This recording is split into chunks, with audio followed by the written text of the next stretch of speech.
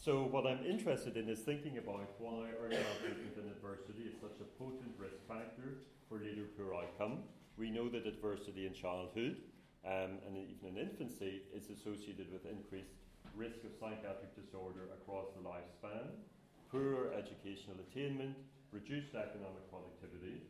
So we know that kids experiencing adversity and maltreatment at age 7 or 8 are still earning less likely to have a mortgage, less likely to have a car in their mid-40s and 50s, even if you control for all of the other factors that might be relevant.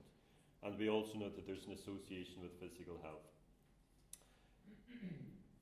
So there's several things one might say here. First of all, that this is not a deterministic relationship, that this is a probabilistic relationship, and many children who experience early adversity don't progress to develop a frank mental health problem, and in fact actually it's the minority, but there does seem to be an additive effect of sequential adverse experiences over time. And the other thing which is really important to emphasise is that a mental health problem may not emerge immediately, that there often is a period whereby there isn't a clinical presentation. There may be subclinical levels of symptoms, but not the emergence of a diagnosable problem. So I've come to this area as a clinician, working with children who'd experienced maltreatment, and becoming very frustrated working within a medical model where I tended to see children many years after they had experienced early adversity and they were presenting with severe and entrenched behavioural and psychological problems.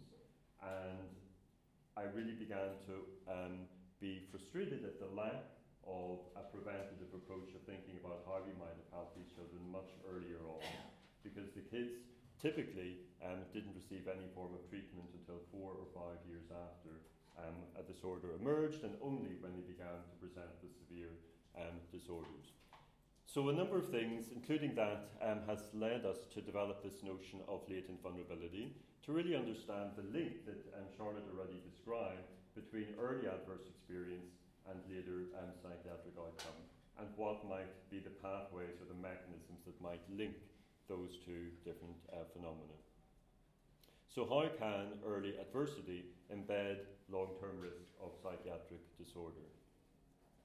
So this is a visual representation of the theory, hopefully a little bit more digestible than the paper. So you have the notion that the child is born into an adverse environment. I'm going to skim over the notion of gene-environment correlation. I'm just highlighting here that the child will be born with a particular genotype that will confer some degree of risk or resilience to that experience of adversity. The child needs to survive in that environment. They need to be able to negotiate typical developmental tasks. And the notion of latent vulnerability is that across multiple levels, as we've heard already from Charlotte at the epigenetic level, but also at the neurocognitive level and at the psychological level, a child adapts to those features of the early stressful environment that will allow them to more successfully negotiate the experience of being in a chaotic or violent family home. So those kind of adaptations, we believe, may have a short-term functional value. As we'll see with hypervigilance, that might help a child detect threat at early stages in a potentially violent household, but it will also have a cost, a short-term cost in relation, for example, to reducing the cognitive capacity to attend to other developmental tasks, but also potentially a long-term cost in increasing risk of disorders like anxiety. So this isn't deterministic, so these kind of latent adaptations may occur, but they only emerge if certain conditions apply. So a child, for example, who receives high levels of protective factors, they may have strong social support amongst their peers, they may have other adult influences, they may be removed to a different environment which is more supportive. They may also have less exposure to future stressors, no evidence of future victimization, for example. They may also have a set of resilient genotypes. So these factors all interact in a way to potentially reduce the risk of a future disorder emerging.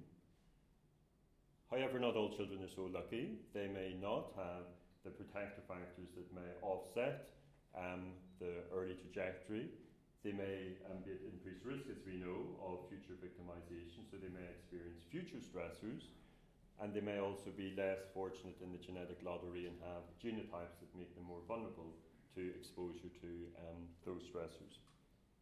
And those individuals we can think of as a higher risk if experiencing a future disorder. So this is a continuum, but the notion here is that there is a set of adaptations that are latent insofar as that they are not manifest as a psychiatric disorder, and that they emerge in the future following exposure to future stressors. So we think of this as a systems level approach, and Charlotte described how we might think about this potentially at an epigenetic level. We have been focusing very much on the neurocognitive level, and thinking about how these a set of different candidate neurocognitive systems might calibrate to early adverse contexts for reasons that may confer functional advantages. So as a clinician, it's important to emphasize that we think of latent vulnerability not as a set of pre-morbid symptomatology. This isn't looking at pre-morbid symptoms or the children showing elevated levels of anxiety symptoms, for example, or hyperactivity symptoms.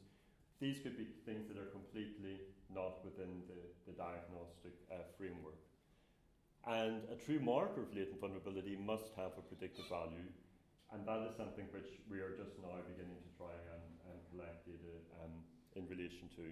So a latent marker of vulnerability should predict the risk of future disorder, and it's only when we have that evidence of future predictive value that we will be able to differentiate which markers are most relevant to a clinical context. So Charlotte's covered the epigenetic data already, and I'm going to cover some work we've done in the neurobiological or cognitive domains, and by necessity I'm going to be leaving a lot out, and I'm going to just focus really on two different domains that we have been working on in the last few years.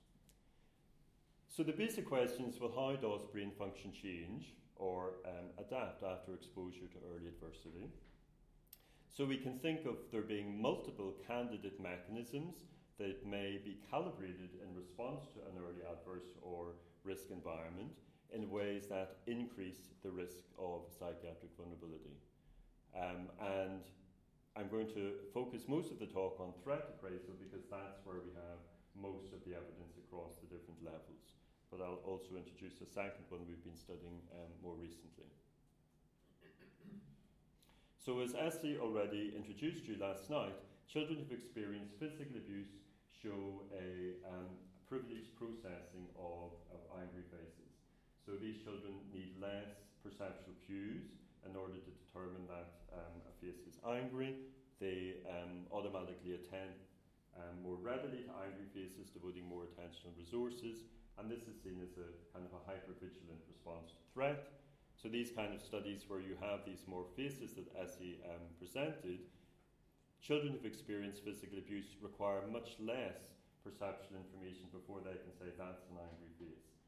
So they're actually superior in performance in this regard than their typically developing peers.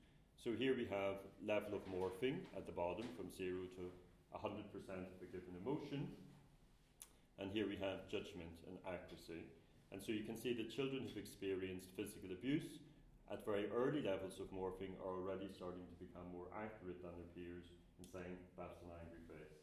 And this seems to be particularly selective, so we don't see it for sad faces or happy faces. So there's something about a selective advantage in relation to angry faces.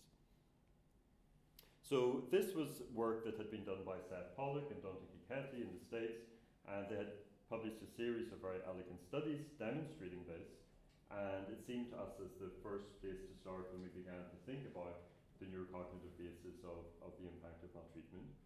And so when we did our first study, there hadn't been a single fMRI study of children who'd experienced maltreatment in the community.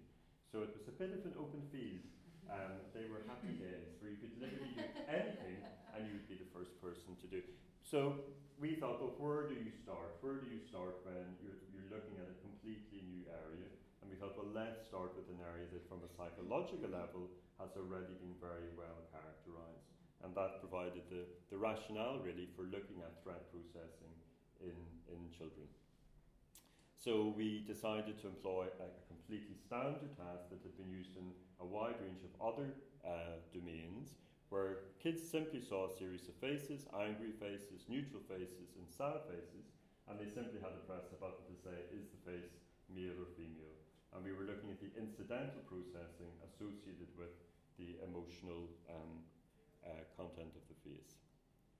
And as Essie already described last night, children who've experienced abuse, so we recruited children from social services, all of whom had experienced documented abuse, as well as a very carefully managed control group. All of the children in this study had experienced either physical abuse or exposure to domestic violence. So we predicted increased amygdala reactivity to angry faces in this group, which we expected to be a neural signature of hypervigilance. And that was exactly what we found. And we also found increased activation of the anterior insula, which, as he mentioned, is associated with anticipatory pain processing. So for some of these children, viewing an angry face is not only incredibly salient, but it may also be associated with the prospect of a painful experience, which is a rather sobering thought. And we found also actually that the activation of the anterior insula calibrated on a dose-dependent way with the degree of violence that was characterized in the home. So the kids who had higher levels of violent homes had higher responses in the anterior insula. So this is a neural signature we see in anxiety disorders. Our kids didn't present with anxiety, so we thought, is this potentially a neural signature for risk of anxiety? And in fact, it was this study that set in motion our thinking about latent vulnerability. So we've got to latent vulnerability through this very data. Because these children were fine. They were doing well at school. They didn't have any clinical presentation. So ostensibly, there was no evident problem with their presentation. But we know from epidemiological studies that these abused children are at much greater risk of developing problems in the future. So this neural signature made us think, gosh, look, they look fine, they're not seeing any behavioural problems, but they do seem to be showing a pattern of neurocognitive signature that is consistent with what we see in clinically disordered populations.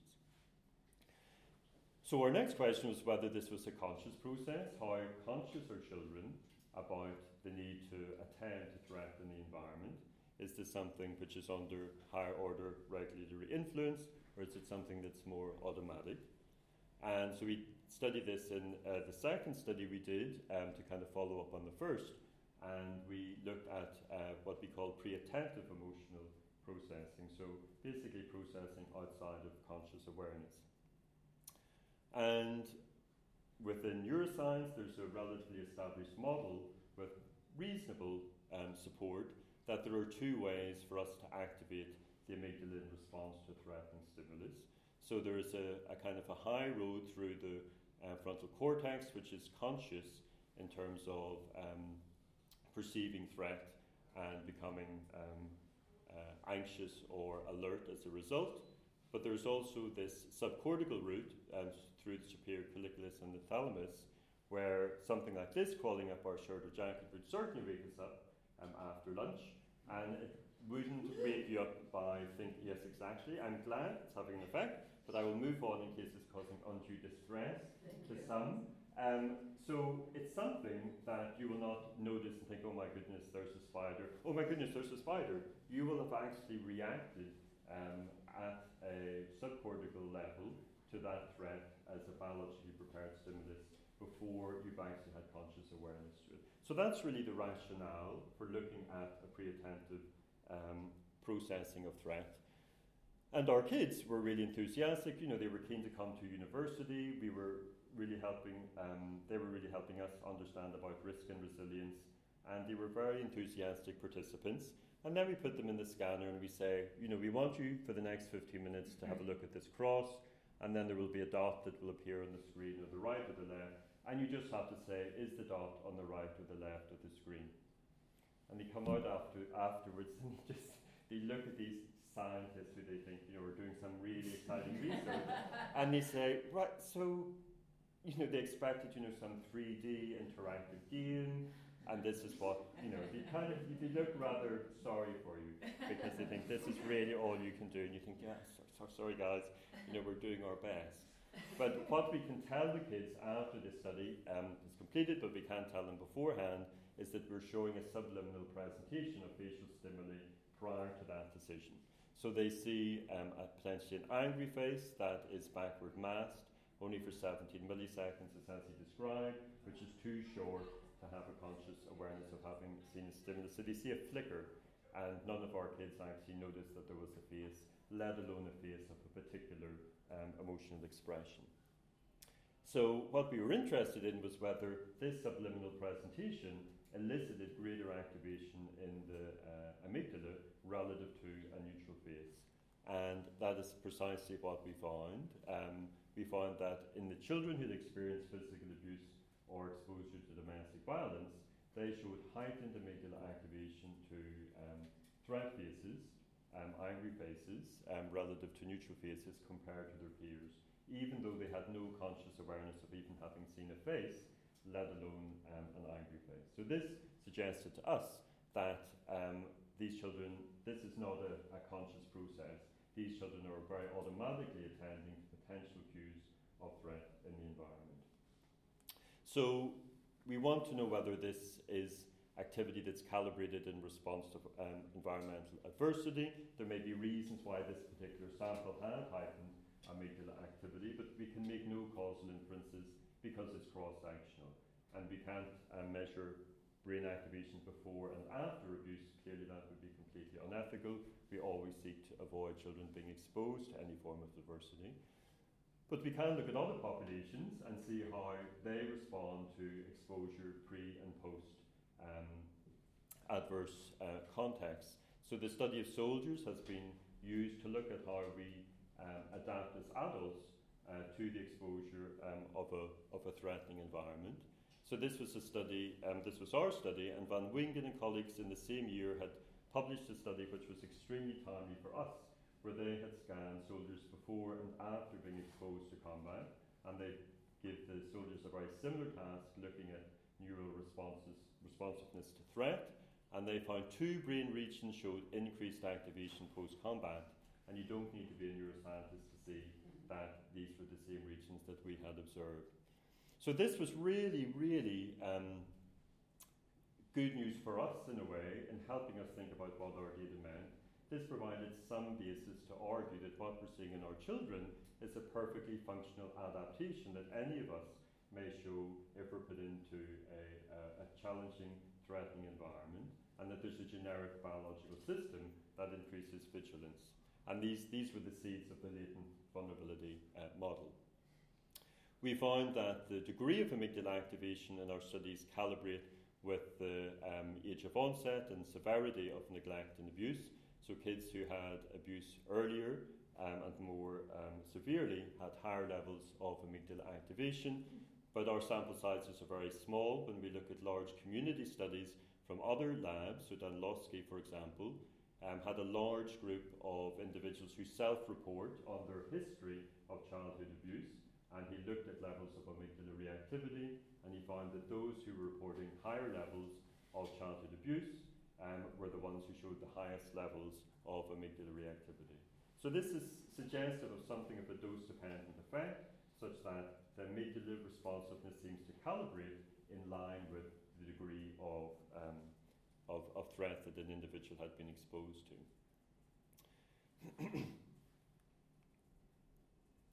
So that's all very well and good, but it's a big step from that to start to say that somehow this calibration is in turn a marker of potential risk for future psychopathology. So we are undertaking a study at the moment, which is one of the first longitudinal studies that are following children up over time, and we have very little longitudinal evidence, like literally, I think, one study of any merit that look at the ability of neural reactivity to predict future mental health problems. So we're very reliant on studies again of soldiers, which can follow up people over time. And the studies that have been done are very suggestive that a degree of amygdala calibration to threat seems to predict future mental health problems. So we know that in this study, the level of amygdala activation before a soldier goes into combat predicts the likelihood that they will develop PTSD during combat. So those soldiers going into combat with the highest levels of amygdala activation are also the ones who have the highest level of PTSD when they come out of combat. So that fits with the idea that we've got a latent vulnerability factor, which if you add to the external stress or exposure, will give you a disorder. And of course you might ask, well, who were these soldiers with the highest levels of amygdala activation in the first place? And I wonder what their childhood experiences were. But of course they didn't ask that. But that would be something we would be very interested in. And then more recently, Hariri and colleagues did a much larger study where they looked at a broad group of undergraduates, and they looked again at amygdala reactivity, and they looked at level of stress or exposure over a 4-year period. And again, they found that higher levels of amygdala reactivity predicted higher levels of symptoms, but only in those individuals who were exposed to stress. So that's this red line. So this fits in with the idea of latent. Amygdala reactivity in itself isn't associated with a mental health problem or mental health symptoms. You need the latent vulnerability factor plus stress or exposure to give you the increase in the level of symptomatology.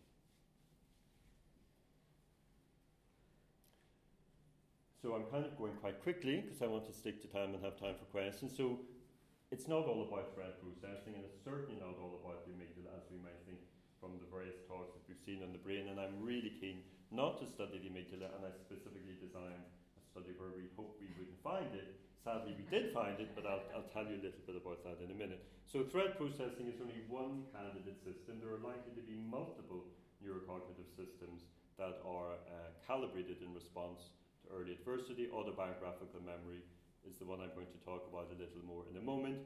We're also interested in emotion regulation, reward processing, and most recently cognitive flexibility in terms of learning about a changing environment. So I'll just say a few things about autobiographical memory. I think I've got a few minutes left. So autobiographical memory is really interesting from a clinical perspective for these kids who often have very fragmented and traumatic lives. And for all of us, autobiographical memory is a key way for us to scaffold our sense of self. And it's understood as really the data that we've collected from the past that helps us simulate the future. So memory is there not to kind of have something nice to reminisce about when we're having a nice coffee somewhere on holiday. It's there to help us negotiate new and novel events and specify more accurately the contingencies that may be most adaptive in that context. So it's all about the priors. Children who have experienced maltreatment tend to show a pattern of overgeneral memory, so that when you ask them about the past, they tend to focus on a very general, categorical level of description rather than describing detail and particular events in time and space. And this, we believe, is because some of the traumatic material is aversive and as a result leads to a more overgeneral memory style because it makes it less likely that some of the traumatic material may intrude. And we've been interested in autobiographical memory because this overgeneral memory pattern is seen in patients with both PTSD and depression. So this is unpublished data that we've submitted, but we found in our kids who'd experienced predominantly neglect actually a pattern of overgeneral memory, as we had predicted and consistent with previous studies. But we also found differential brain activation when these children recall positive and negative memories. So these aren't traumatic memories, these are just recalling general memories from their past. Positive memories were associated with reduced activation of the hippocampus in particular, which we speculate may suggest that they have reduced representational specification of positive memories. And the amygdala popped up with our negative memories. We had to have it as a region of interest. And as we might have predicted, negative memories are associated with higher amygdala activation, indicating that these kids are according higher salience to negative memories than their peers. So we think that these findings are consistent with a possible candidate system of latent vulnerability. We think that this overgeneral memory pattern may reduce the ability of maltreated kids to draw on their past experience and negotiate future stressors effectively. And we know that OGM is associated with reduced problem solving generally. And we're following up in a different study, a large longitudinal study looking at overgeneral memory in typically developing kids seems to be predictive of greater levels of peer problems, which fits with the notion that OGM has this general kind of function.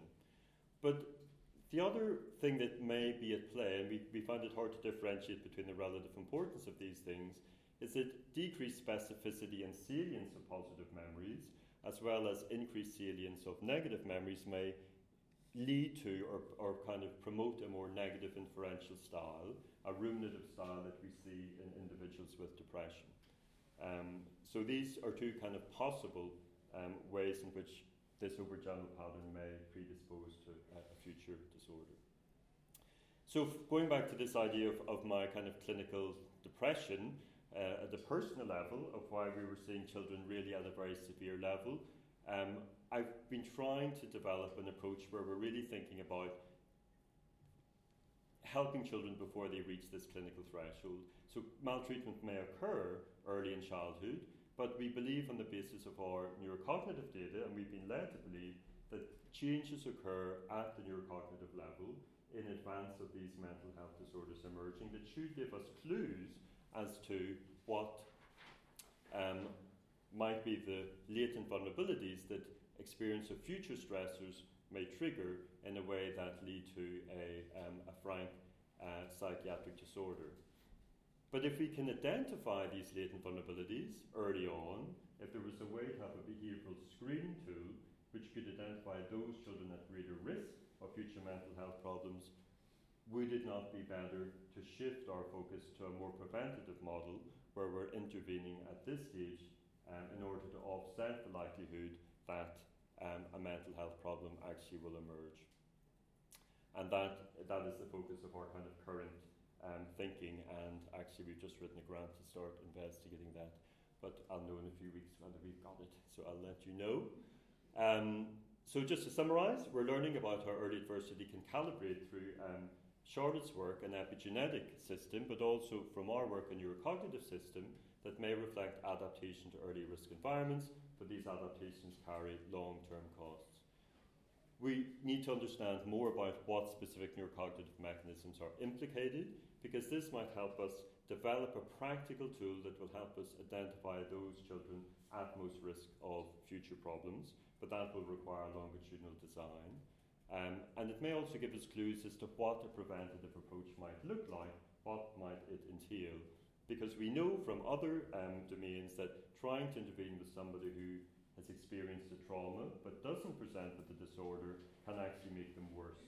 So that we know from the whole field of debriefing following disasters. So we need to be very careful that we don't actually interfere with the natural defences and responses of the majority of children who actually fare okay following an experience of abuse or neglect. So we need clues as to what a preventative approach might look like. And of course the understanding of mechanisms more generally might help us understand how we might intervene with the disorders once they actually emerge. So that's it. Thanks to all the children and families who've helped us do the research, and everybody at the unit, and in particular Essie, who's been a conspirator in all of this work from the outset.